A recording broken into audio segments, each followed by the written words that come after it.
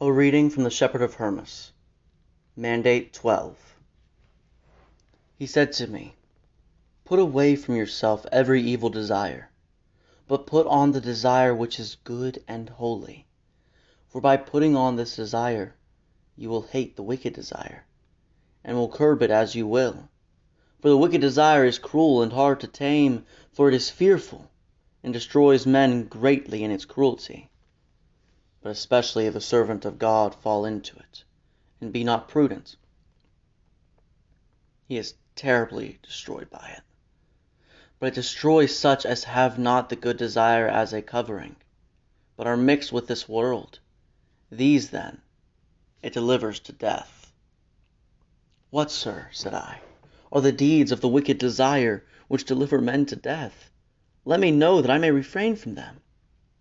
"Listen," said he, "by what deeds the evil desire brings to death the servants of God. Before all is desire for the wife or husband of another, and of extravagance of wealth, and much needless food and drink, and many other foolish luxuries. For all luxury is foolish and vain for the servants of God. These desires, then, are wicked, and bring the servants of God to death. For this desire is the wicked daughter of the devil. It is necessary, therefore, to refrain from the wicked desires, that by refraining you may live to God. But as many as are overcome by them, and do not resist them, shall perish finally. For these desires are deadly. But put on the desire of righteousness, and resist them, being armed with the fear of the Lord. For the fear of God dwells in the desire which is good.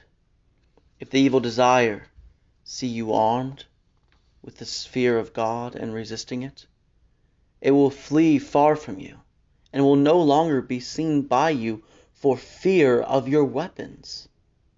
Do you therefore conquer it, and come in triumph over it to the desire of righteousness, and giving up to it the victory which you have gained.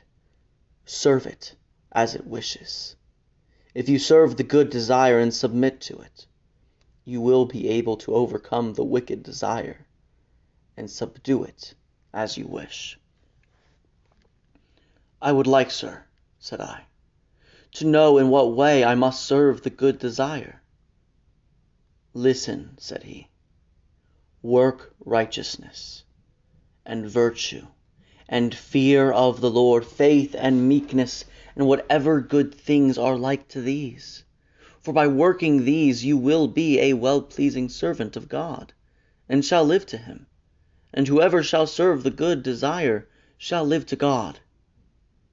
So he finished the 12 commandments and said to me, "You have these commandments. Walk in them, and exhort those who hear, that their repentance may be pure for the rest of the days of their life.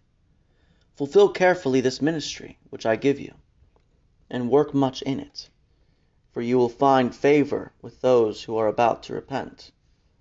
And they will obey your words, for I will be with you, and will force them to be persuaded by you." I said to him, "Sir, these commandments are great and beautiful and glorious, and able to make glad the heart of man, if he be able to keep them.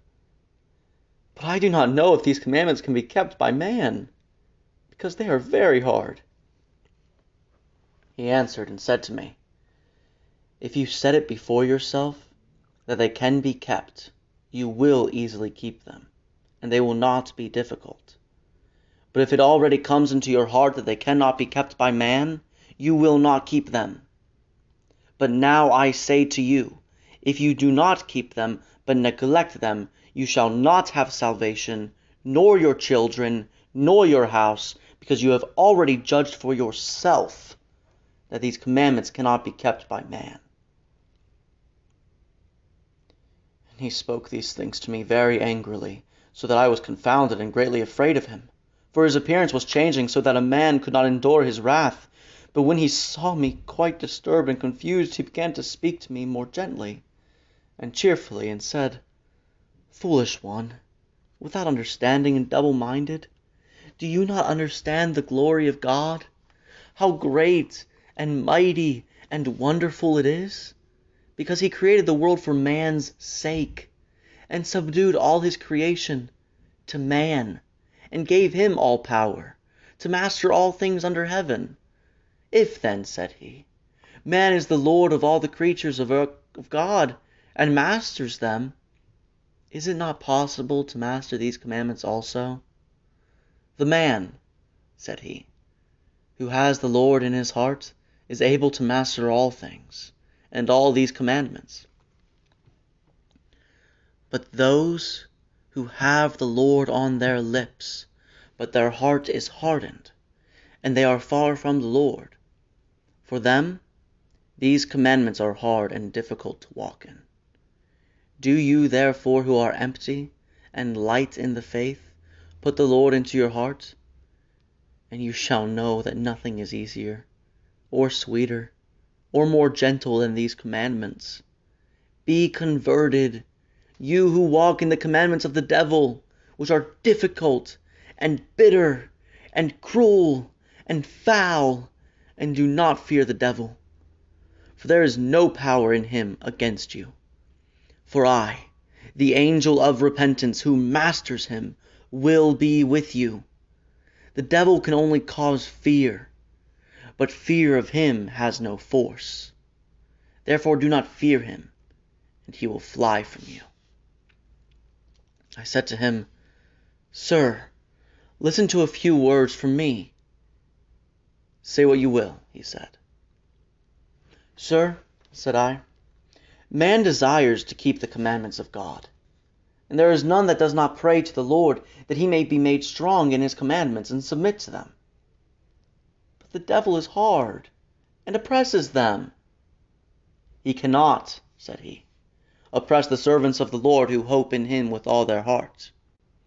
The devil can wrestle with them, but he cannot throw them down. If then you resist him, he will be conquered and fly from you in shame. But as many, said he, as are empty fear the devil as though he had power. When a man fills very many pots with good wine, and among those pots a few are half empty, he comes to the pots, and does not consider those which are full, for he knows that they are full. But he looks at those which are half empty, fearing that they have gone sour. For empty pots quickly go sour, and the flavor of the wine is spoilt. So also the devil comes to all the servants of God, tempting them. As many therefore as are full of faith withstand him powerfully, and he departs from them, having no room by which to enter. Then therefore he comes to those who are half empty, and finding room he enters into them, and does what he will in them, and they become his servants. But I, the angel of repentance, say to you, do not fear the devil.